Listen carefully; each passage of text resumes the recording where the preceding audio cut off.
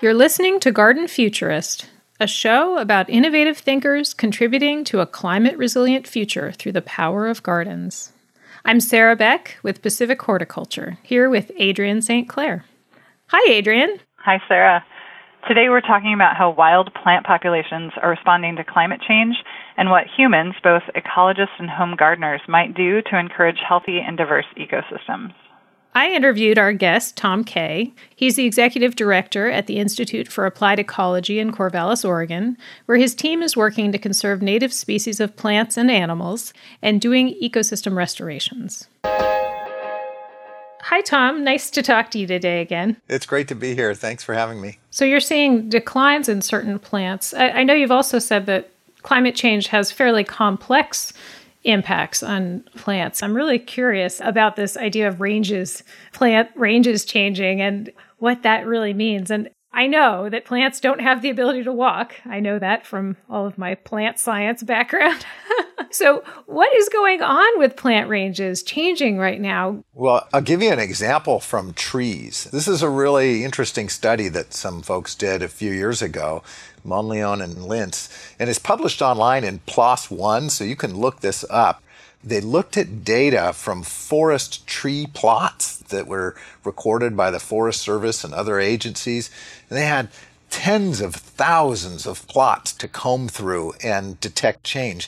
And what they were looking at was how often there was a disconnect between the ability of adult trees to be present at a site versus seedlings. And what they found was, after looking at a whole bunch of different species of trees, that a good number of trees, maybe a third of them that they were looking at, it showed a trend that worked like this. The seedlings preferred cooler temperatures than the adult trees. And what that means is, as climate changes and becomes more warm, the mature trees can hang out there and flower, make seeds, and look great, but they're not making seedlings. You have to go further north to find populations of these trees that are actually able to fully reproduce and make seedlings in the understory. So you end up with sort of ghost populations of trees that eventually will die out because nothing lives forever, and they won't be replaced by their progeny because their progeny long ago lost the ability to grow there. So that's an example of how some organisms are being forced to shift their ranges. I'm just feeling so bad for these trees that are down at the bottom of the slope right now, and they're not making any offspring. How do we find that plant that can now sit at the base of that slope now? I don't know that we really know the answer to that very well yet, but there are some tools and approaches out there that we can use. For example, there is an online tool called the Climate Smart seed lot selection tool that allows you to say, well, here I am now. Now, map for me where the climate of, say, middle of this coming century, or the century we're in, or late in the century, where is that climate that we're going to have currently today? So where on the landscape is our future analog climate? And theoretically, you could go there and collect the genotypes of the plants you want and move those to your location today so that you have tomorrow's plants. So it's back to the future. You pick the plants from where our future climate is and start growing them here.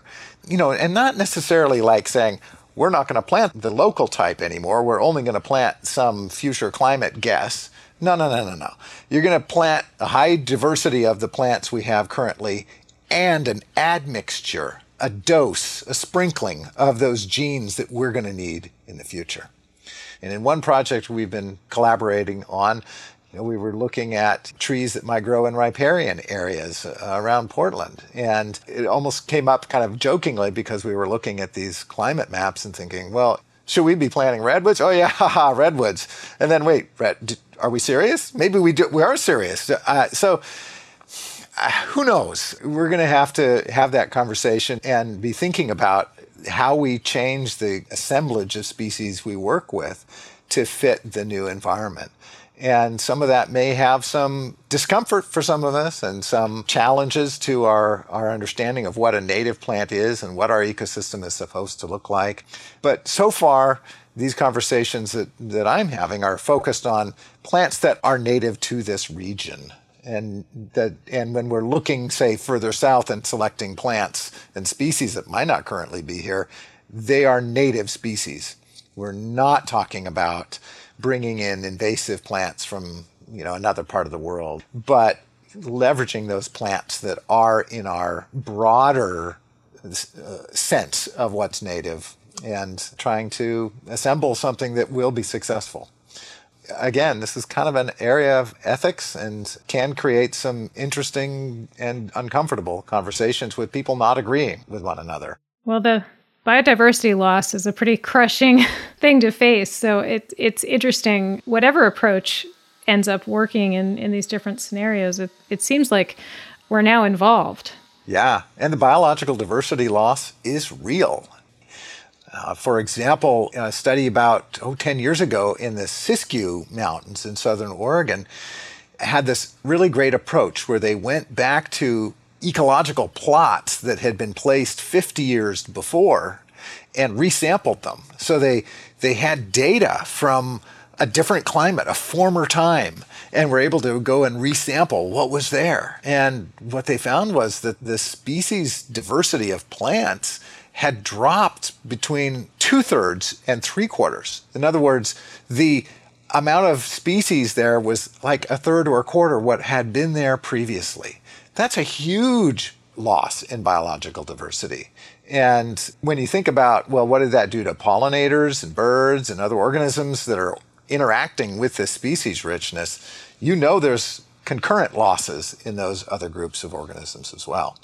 So climate change isn't just happening in the future, it's happening now. In fact, it already has happened. And we really need to be considering actively how we're responding, not going to respond, but responding today. You're listening to Garden Futurist. We'll be right back.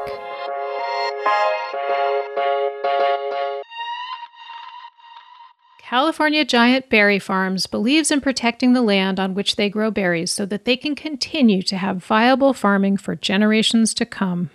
They represent the first sustainably grown certified strawberry farming operation in the world. Proudly offer Be Better certified blueberries and provide a year-round supply of raspberries and blackberries that represent the highest standards for quality, flavor, and smiles. A special coupon for Pacific Horticulture listeners may be found in the notes for this episode. Pacific Horticulture puts science-based information and innovative practices directly into your hands, empowering gardeners to build resilient landscapes at every scale. Member benefits help you stay connected with events, sources for plants, expertise, and regional activities that bring you what you need where you are, so you can get back into the garden. Right now, you can try our membership for as little as $15. Find us at pacifichorticulture.org to learn more about membership.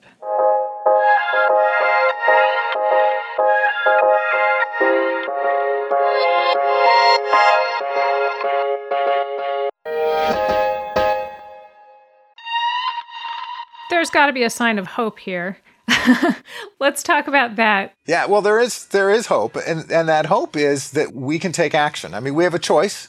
We can do nothing and let the ecology just shift as it will, or we can take action and start making informed decisions about maybe moving species or genes and making communities of plants that do perform well and maintain diversity and that have resilience in the face of a rapidly changing climate and also weather events that are extreme. More fire, more freezing, more ultra heat, those sorts of things. This idea of a climate resilient world, it sounds to me like you're saying we are only going to get there by being involved. That's right. This isn't about standing back and allowing nature to heal itself. Right? Well, we need to work with nature to help it heal itself. Let's put it that way. And the pace of climate change is really going to outstrip and has outstripped the ability of plants to migrate themselves as they have done over Earth's history since plants evolved. It used to be plants just moved with climates. They shifted ranges, and there's great evidence of that during the Pleistocene and after the Pleistocene. We know these things have happened. But now we have fragmented and isolated much of the natural landscape so that plants can't just incrementally migrate across the landscape. They have to hopscotch. There's big jumps they're going to have to make. So we have to be the catalyst for some or most of that, I think. And so how do we do that in an organized manner and in a way that works? I mean, do we need to be bringing soil microorganisms with these? Do we need to be bringing their pollinators? There's a whole big, wide open section of ecology on how to really accomplish this in a way that will be successful that we're still learning. There's a lot of great scientists doing research on this, for sure, but we don't really know how to just say do this on a large scale. There's going to be maybe a new generation of ecologists that are able to come along and think in terms more flexibly than perhaps folks like me that sort of, learn this is the history is the way it's supposed to be.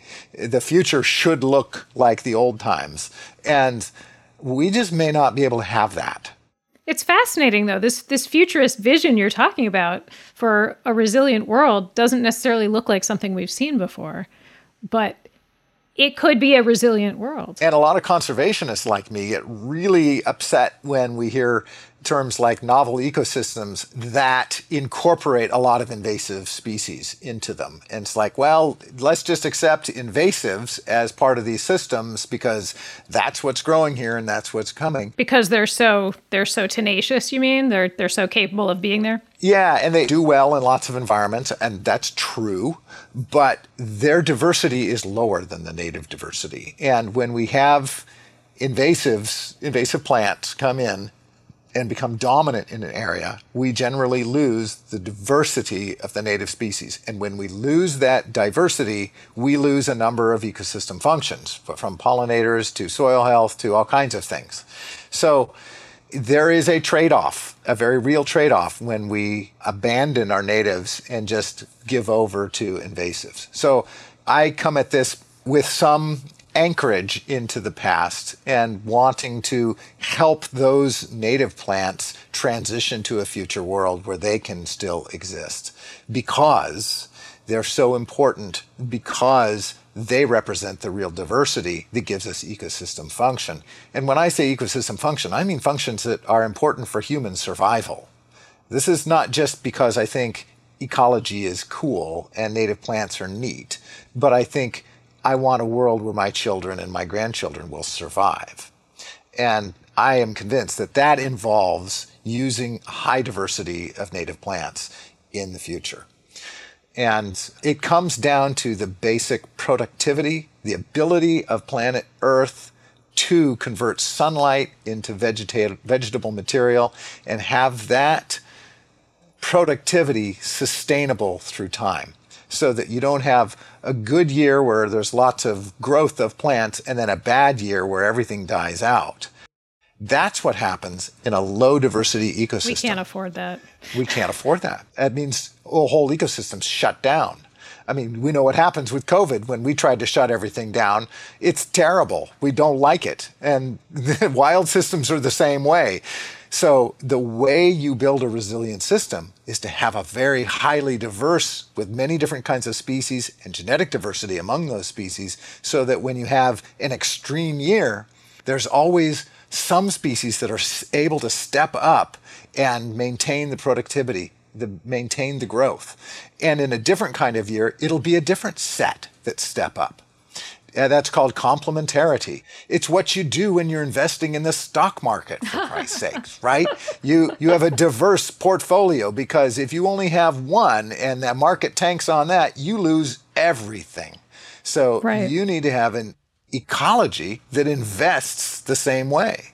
that has high diversity so that when the market or the climate is difficult in one year, you've got some stocks, you've got some species that do well still and carry you to the next year. And so you smooth out that variation. You don't want that year-to-year variation to hurt your productivity or your stock portfolio. You want to smooth it out. You want to dare to be average. That's what's going to create a system that is resilient, that is resistant to invasives and change, and is good for the Earth, is good for human survival. I like this vision. It's better than biodiversity loss by miles.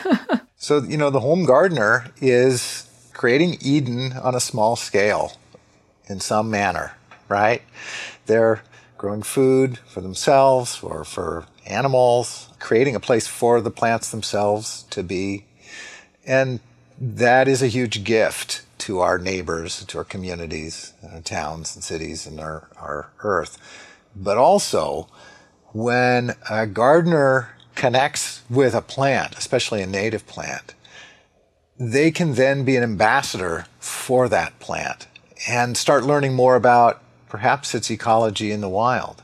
I mean, I study plants in the wild, but I also grow them in my garden because when I do that, I learn much more about them than, say, I might with a few days of field work.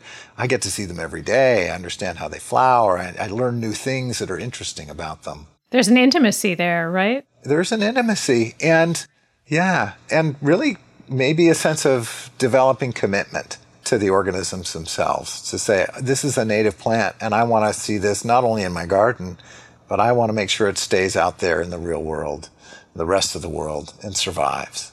So gardeners can become more conservationists because they've connected on that intimate level with a species that, if it's native, might be a species not many other people have connected with, and then become champions for that species and bring other people along to see this neat plant in my garden. Here's some seeds of it. I want you to grow it too. And share the futurist vision. I love it. Yeah. We all need to do it. We all need to do it. Thank you so much. This is such a great conversation, Tom. This has been my pleasure.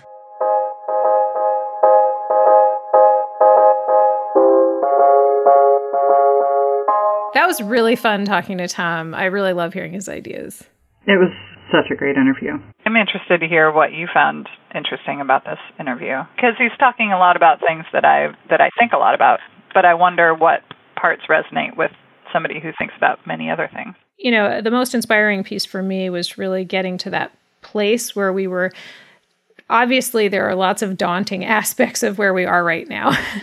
And we're going to experience loss of biodiversity. We're going to experience extinction. Like, those things are going to happen, but there's a version of that world, that future world, that is a better place.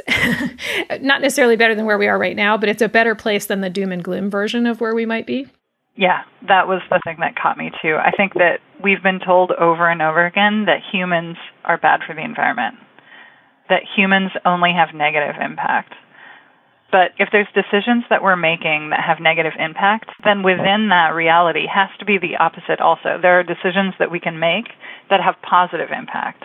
But as an ecologist, it is scary, it's hard, it's uncomfortable to think about making changes because we've been taught that making changes is a bad thing and that we need to be good with the status quo, but the status quo is not true anymore. It doesn't matter where you go, there will be an effect from climate change. And so there is no status quo anymore. I think he really loves thinking about how what we're thinking today might seem extremely ignorant someday in the future, in which, the child today who is going to someday go into this field is going to have this totally more evolved perspective on all of these decisions. So, Adrienne, did anything inspire you or give you hope? The thing that inspired me the most about what Tom was saying was to be reminded that there are actions that we can take that do make diverse and healthy ecosystems. And so we need to be willing and ready and informed to make decisions that we think might create the most healthy and sustainable landscape for the future. Looking at some of our friends right now in doing the Garden Allies series, which is going to be coming out soon, they're using this idea of humans as garden allies because of that very reason, this idea that humans can have this role. And what we choose to do in our gardens, if we're leaving some plant material over a period of time instead of cutting something back immediately and removing all of the, say, dried plant stalks, for instance, places where insects might be able to live or benefit. Having that role of humans being the ally, I think it's a really good place for us to put ourselves. And it's more effective than, sort of demonizing humanity. Yeah, we are going to be here, so we can either choose to be allies or we can choose not to be.